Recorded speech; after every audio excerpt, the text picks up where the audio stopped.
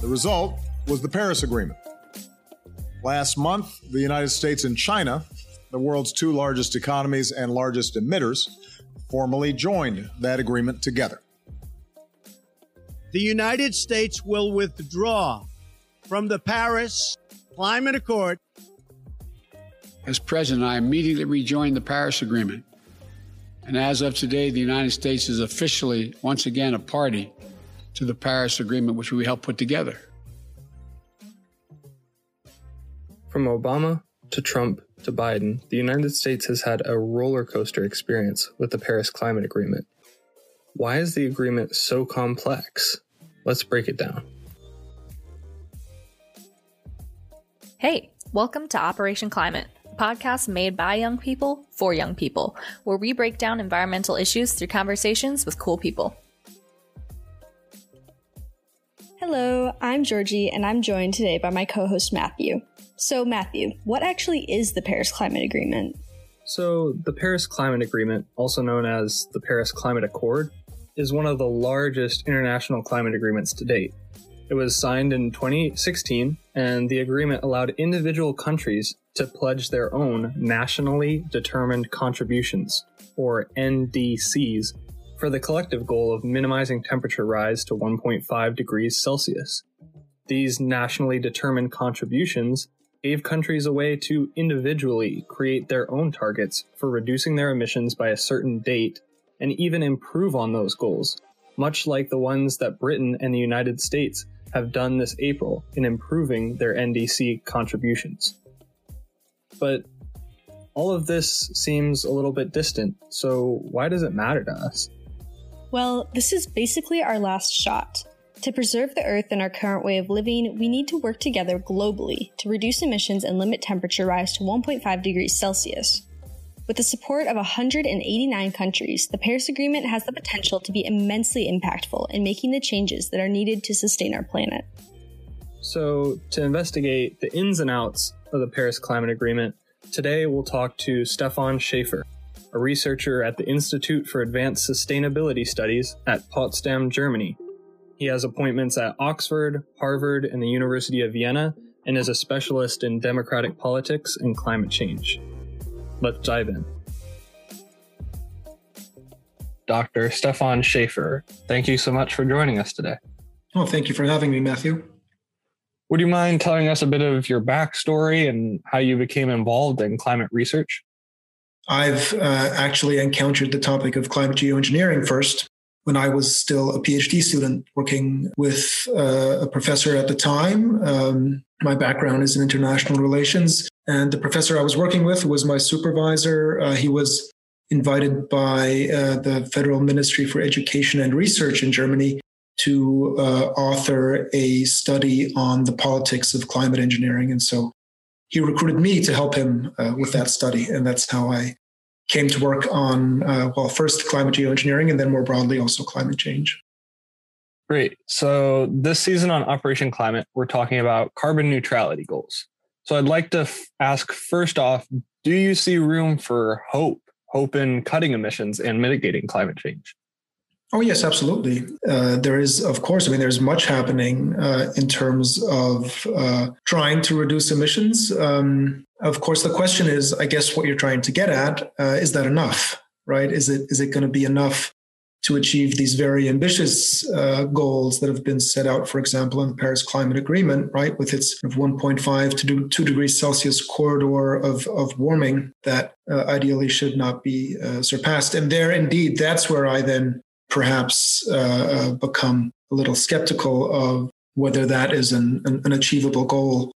But in general, I'd say yes. And not just in terms of reducing emissions, but in terms of responding to climate change in a broader sense, perhaps, including ways of adapting to climate change. I think a lot can be done and is being done. So you just recently co-authored a brief article last year or 2 years ago in 2019 in the journal Science entitled "The Promises and Perils of the Paris Agreement." Could you kind of take our listeners through some of these positives and negatives of the Paris Agreement? Sure. Well, I mean, the Paris Agreement is a huge diplomatic achievement in international climate politics after the 2009 disappointment in Copenhagen. 2015 in Paris is really when states came together and managed to agree on some very important matters concerning climate change. So the promise, I think, specifically for me and the way in which we approach it in this article on Science that you mentioned, is that there is in Paris a sense of handing back down to nation states the authority for developing strategies to mitigate climate change, to reduce their emissions. These are the so-called nationally determined contributions, which are voluntary targets that states submit that they promise to work towards achieving. And that, I think, is an advance over kind of centrally negotiated binding targets approach that dominated climate politics before. The perils, on the other hand, are that this indeed may not, in the calculations that currently dominate how we think about climate change, these voluntary contributions may not add up in the end to the ambitious targets, to the kind of CO2 budgets that one would have to stay in to limit global warming to 1.5 to 2 degrees Celsius. Just to highlight the main points of Dr. Schäfer's answers so far, climate politics is not just about reducing carbon emissions, but also adapting to climate change. For the Paris Climate Agreement, the lack of a central authority is both a positive and a negative. Countries can set goals that are attainable for themselves, but this also means that these voluntary contributions, also known as NDCs, may not be enough to meet the targets of the Paris Climate Agreement. Going along this Paris Agreement, some say that the structure of allowing nations to voluntarily commit their NDCs or nationally determined contributions allows them to slack off, that they get the freedom of choosing their own timeline for reducing emissions. What would you say about this? Well, it's correct if you think about it from the standpoint of kind of a central authority that would determine what the appropriate thing to do is, what the appropriate level of ambition is. And if you kind of have that imaginary kind of global policymaker, global steering approach in mind as the best way of organizing a political response to climate change, then of course the Paris Agreement approach, which is much more decentralized, falls short. But I think we also have to think about what realistic pathways are for achieving some kind of common response to climate change, and to say, there is a shared agreement that there should be some level of ambition involved in developing responses, and we should continually kind of try and be more ambitious and submit our plans under the Paris Agreement, and we should kind of monitor our progress. Then that, I think, is perhaps a more realistic approach than to say, kind of just have a top-down steering approach where you say, this is what you have to achieve, and if you do not achieve, then you have failed, and there's not enough being done. So in that sense, yes, of course, if you think about it from that centralized perspective, it falls short. But I think from a political perspective of what can in fact be achieved and how, then I think it has a lot of advantages. Like he said, the Paris Agreement doesn't have any centralized governing body. However, that's not to say that it won't get things done, as there's a lot of political weight and influence that can be enforced within the agreement. For example, the United States being a part of the agreement is huge, as they are the second largest emitter worldwide, and the US is such a large part of the global economy that they have a large pull in agreements like this, and thus, the US being a part of the agreement sends a message to other countries about the importance of it, and really helps to enforce the goals that the Paris Agreement aims for.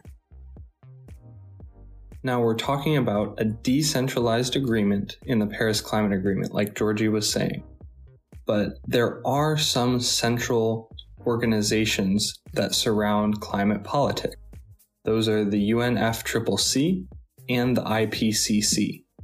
These are organizations that we heard of in the episode with Dr. Drew Shindell, when he talked about his time serving with the IPCC. And today, we talked to Dr. Schäfer more about how these organizations can play a role specifically within climate governance. Of the two that you mentioned, the IPCC is the slightly older institution. It was founded in 1988. It's the Intergovernmental Panel on Climate Change. And it has, since 1990, when it published its first assessment report, published a series of assessment reports, always several years apart, and sometimes also special reports. And what the IPCC does, what it's mandated to do, is to compile the state of the art on climate science and the impacts of climate change and possible response options to make them accessible to the public and to policymakers. And the idea has always been that this would then inform the negotiations at especially the UNFCCC that you mentioned, the United Nations Framework Convention on Climate Change, which was signed in 1992. And that is the institution in which states come together to negotiate about climate change. And that there's always been a strong kind of divide between different interest groups or different states that have different interests involved in climate politics.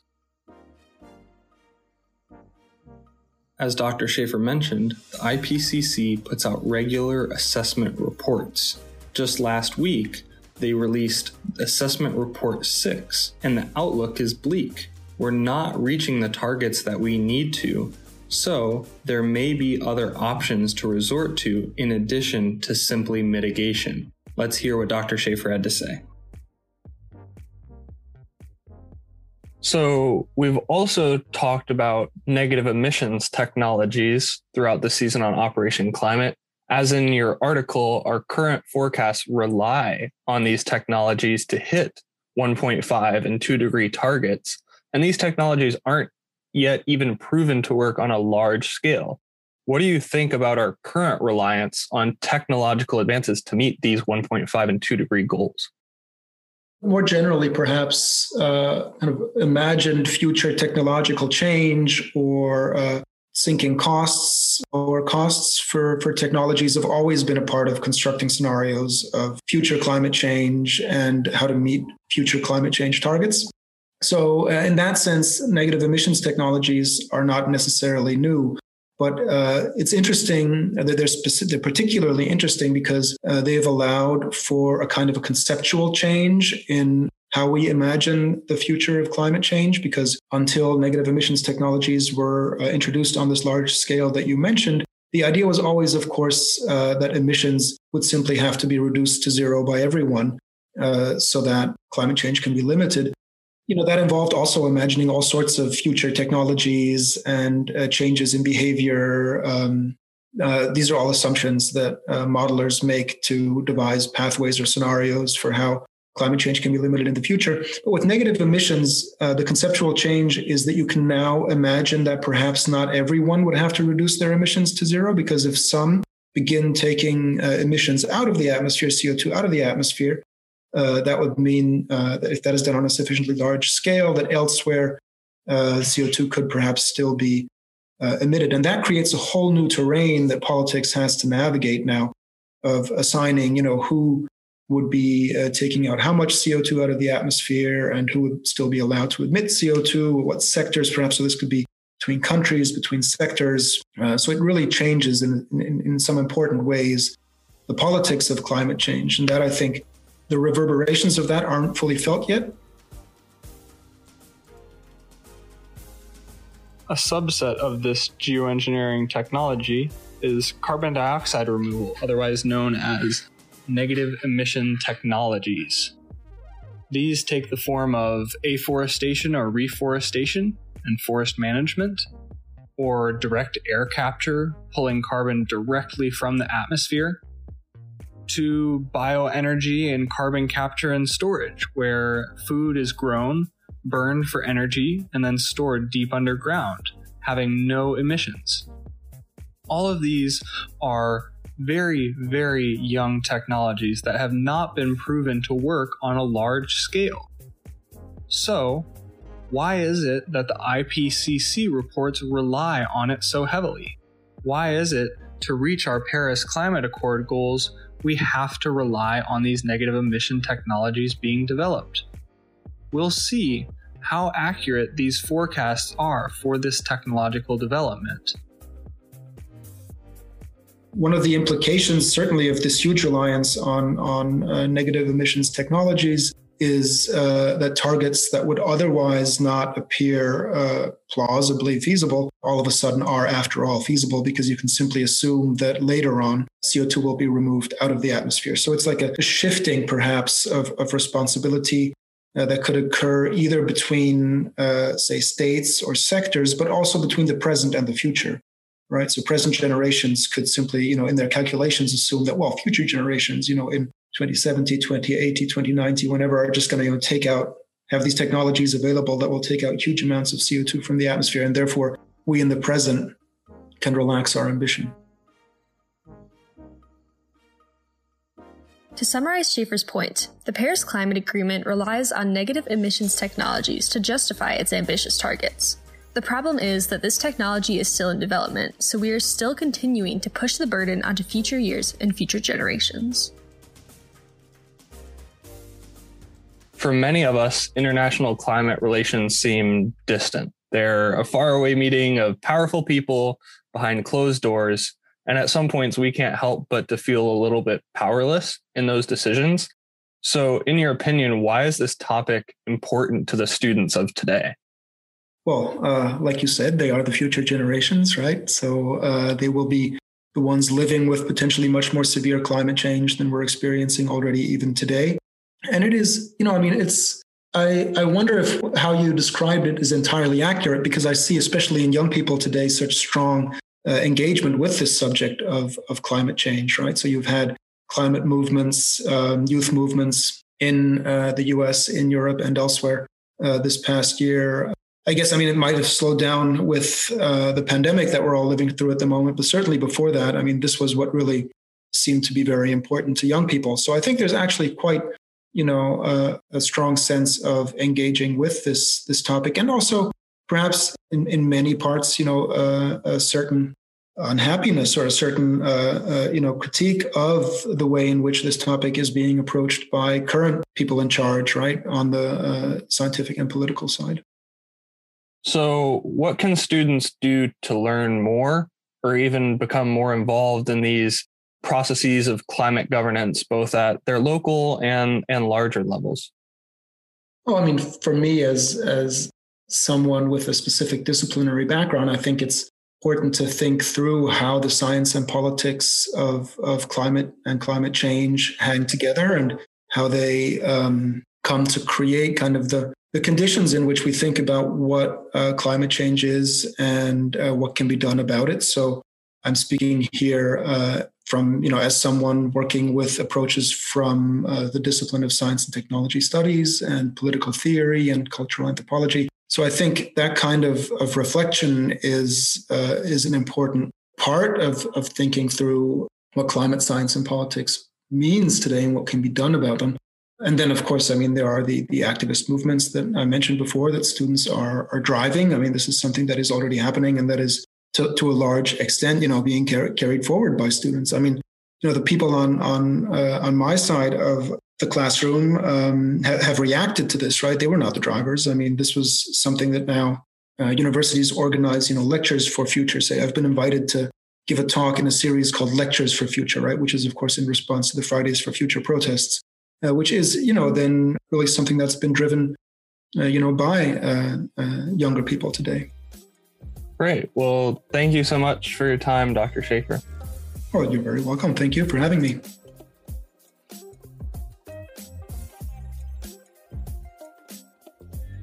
So it's pretty clear that the Paris Climate Agreement is a big deal. This agreement is one of the only ways that countries are working together to fight climate change on a large scale. Unfortunately, though, it hasn't been enough. Just last week, the UN's IPCC released a report on climate change that is being dubbed Code Red for Humanity. This report makes clear that the world needs to take bold action as soon as possible if we want to prevent the worst of the worst effects of climate change from hitting the planet. This means that agreements like the Paris Agreement need to be strengthened, and countries need to be more active and aggressive in achieving their goals. So, as individuals, what can we do to make an impact on such a large issue? There are actually many ways that we can push our governments to take action on this.